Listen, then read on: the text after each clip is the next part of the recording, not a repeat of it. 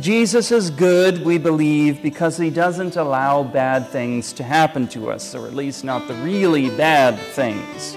I'm never going to get really sick. I'm never going to suffer a lack of any physical necessities. I'm always going to have a job that I like that pays me a decent salary. I'll never be lonely. And he may even make me win more times than I lose at the casino. This is Preaching Christ. Preaching Christ is a radio collection of sermons from Lutheran pastors around the world who are dedicated to preaching the gospel of Jesus Christ and Him crucified for the remission of sins. Today's sermon comes from Pastor Dan Kistler of Our Savior's Lutheran Church in Pacifica, California. Mercy and peace be to you from God our Father and from our Lord and Savior Jesus Christ. Today's gospel text is John chapter 10, beginning at verse 11. On this fourth Sunday of Easter, we focus on Jesus as shepherd. And so the psalm for today, as we just sang, is Psalm 23, where David begins, "The Lord is my shepherd." And in the gospel reading for today, Jesus calls himself the Good Shepherd. And then he tells us what he does for us as the Good Shepherd.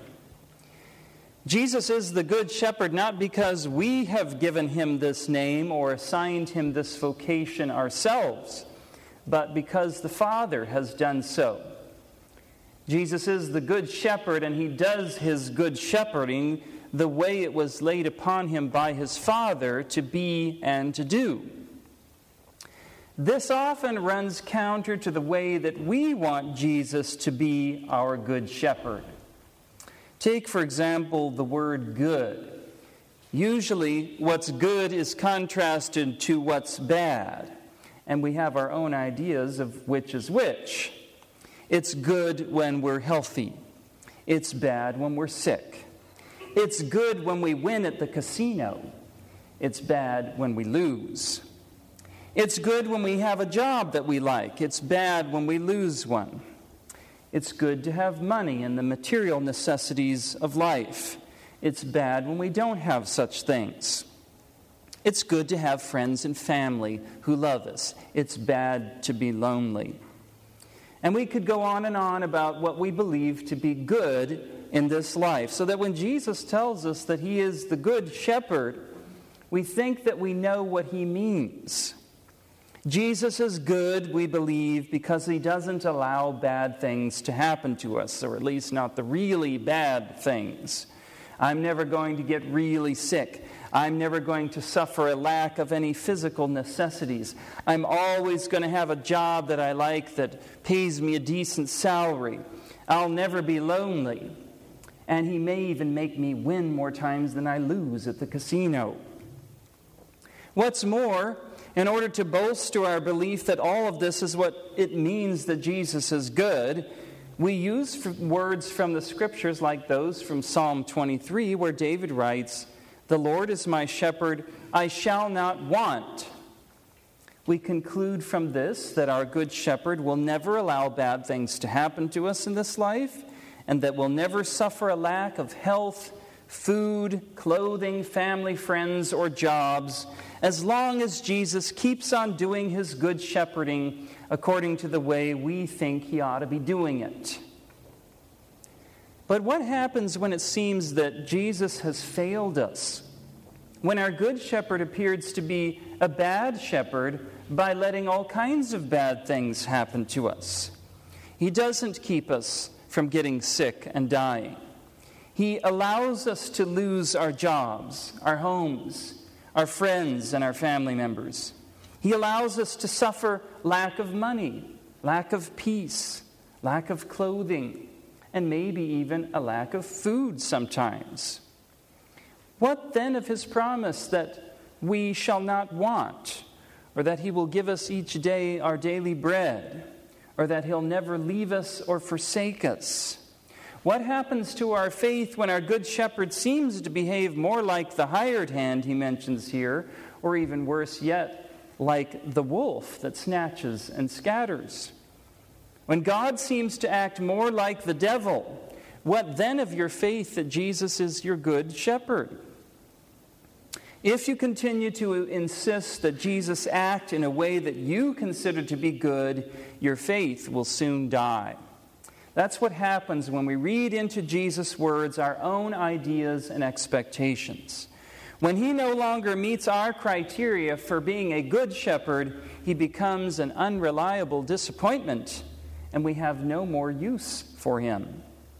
If Jesus isn't going to be the good shepherd that we want him to be, then he's not the Savior for us. But in today's gospel text, Jesus delivers us from our ideas about what it means for him to be the good shepherd. He empties the word good of our definitions, and he fills it instead with what is truly good, God good.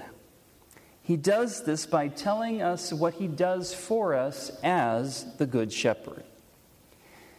By the way, Christianity has been robbed of its Christ-centered focus as Christians over the centuries have ceased talking about Jesus and what he's done for them, and instead have talked more about themselves and what they do for him. But Christianity, as its very name implies, is not about you, but about Christ. And in this passage from the Gospel, according to St. John, Jesus talks about himself. In almost every sentence, he is the subject of the verbs. And in those sentences where the sheep are the subject, they do what they do only because and as a result of what their good shepherd has first done for them. Sheep hear the good shepherd's voice, and they follow him. But they can only hear the good shepherd as he speaks. They can only follow as he leads. Without the good shepherd speaking and leading, the sheep would be lost, victims of the wolf, who would snatch and scatter them. So the sheep don't talk about themselves or what they have done.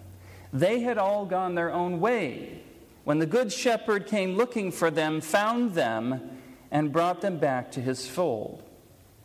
Sheep talk about the good shepherd and what he's done for them.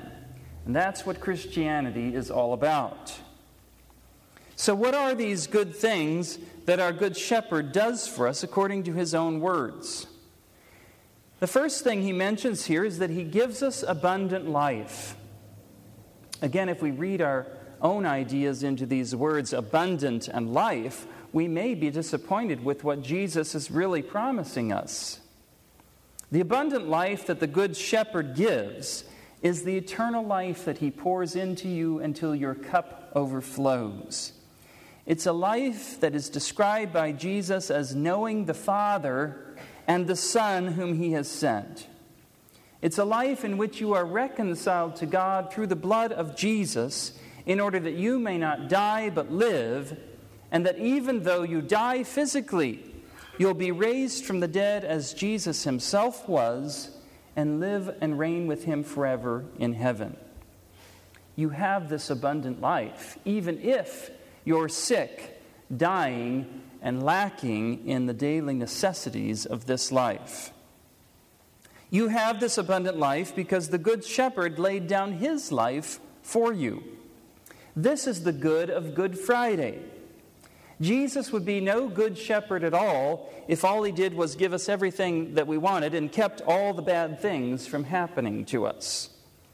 Jesus is the good shepherd because of the good work that he did for us on the cross, shedding his blood for our sins, the blood with which he has now cleansed us through the waters of our baptism, and of which he now gives us to drink, along with his body to eat in his holy supper. With the good work of laying down his life for you, your good shepherd has saved you from the clutches of the wolf, the devil, who's been a murderer from the beginning, and who still prowls around seeking whom he may devour. Your good shepherd has not only saved you from the jaws of the devil, but also from your own sins and from the wrath of God. And even though it may appear at times that God is your enemy because of the suffering that you experience in this life, you still have your good shepherd's promise of eternal life. You will never perish, and no one will be able to snatch you out of his hand. Not death, nor life, nor anything in all creation can separate you from the love of God, which is in Christ Jesus our Lord. You are known by the Good Shepherd, and to be known by him is also a good thing. It means salvation. To those who reject him, the Good Shepherd will say on the last day, I never knew you. But here, Jesus says, I know my own, and my own know me. Notice again that we can only know Jesus as he has first known us and made himself known to us. Here also, the word to know means much more than simply knowing about someone. The Lord knows everything about everybody, but he doesn't know everyone as his sheep. Those he knows as his sheep are those whom he's brought to the knowledge of him as their good shepherd through the proclamation of the word about him and his good works for us. And this is why Jesus says that his sheep hear his voice and follow him. Christians listen to Jesus' word, they trust in him, and they follow him. Sometimes where Jesus leads, we don't want to go. Ultimately, Jesus leads us to the cross, which is where he himself went. Already through your baptism, he is working to cause you to die to yourself and to the lusts of your flesh in order that you might live as his sheep. But Jesus also has the words of eternal life. The cross and death is not the end for you. It was not the end for Jesus. He not only died, but he rose again from the dead on the third day. A dead shepherd is no good shepherd. If Jesus had stayed dead, you'd still be in your sins, and your faith would be in vain. But as Jesus says, he had the authority given to him by the Father not only to lay down his life, but also to take it up again. Jesus did this work, this good work of overcoming death for you so that you might not perish but have eternal life. The Good Shepherd leads you with him beyond the cross and the grave to the resurrection of your body and the life of the world to come, so that where he is, there you, his sheep, may be also. The Good Shepherd is not finished with his work of bringing other sheep into his fold with the words of his voice. The gospel of the Good Shepherd and his good works continues to be proclaimed today, and he even uses his sheep in this work of his. He puts his words into your mouth so that you might speak those words to others in order that they too might listen to their Good Shepherd's voice and be saved. And when you speak the Good Shepherd's words, those who hear those words hear him. Jesus makes that promise specifically to those to whom he has given the office and authority to proclaim his word publicly. On the day of his resurrection, he appeared to his disciples, breathed on them, and said, "Receive the Holy Spirit. If you forgive the sins of anyone, they are forgiven.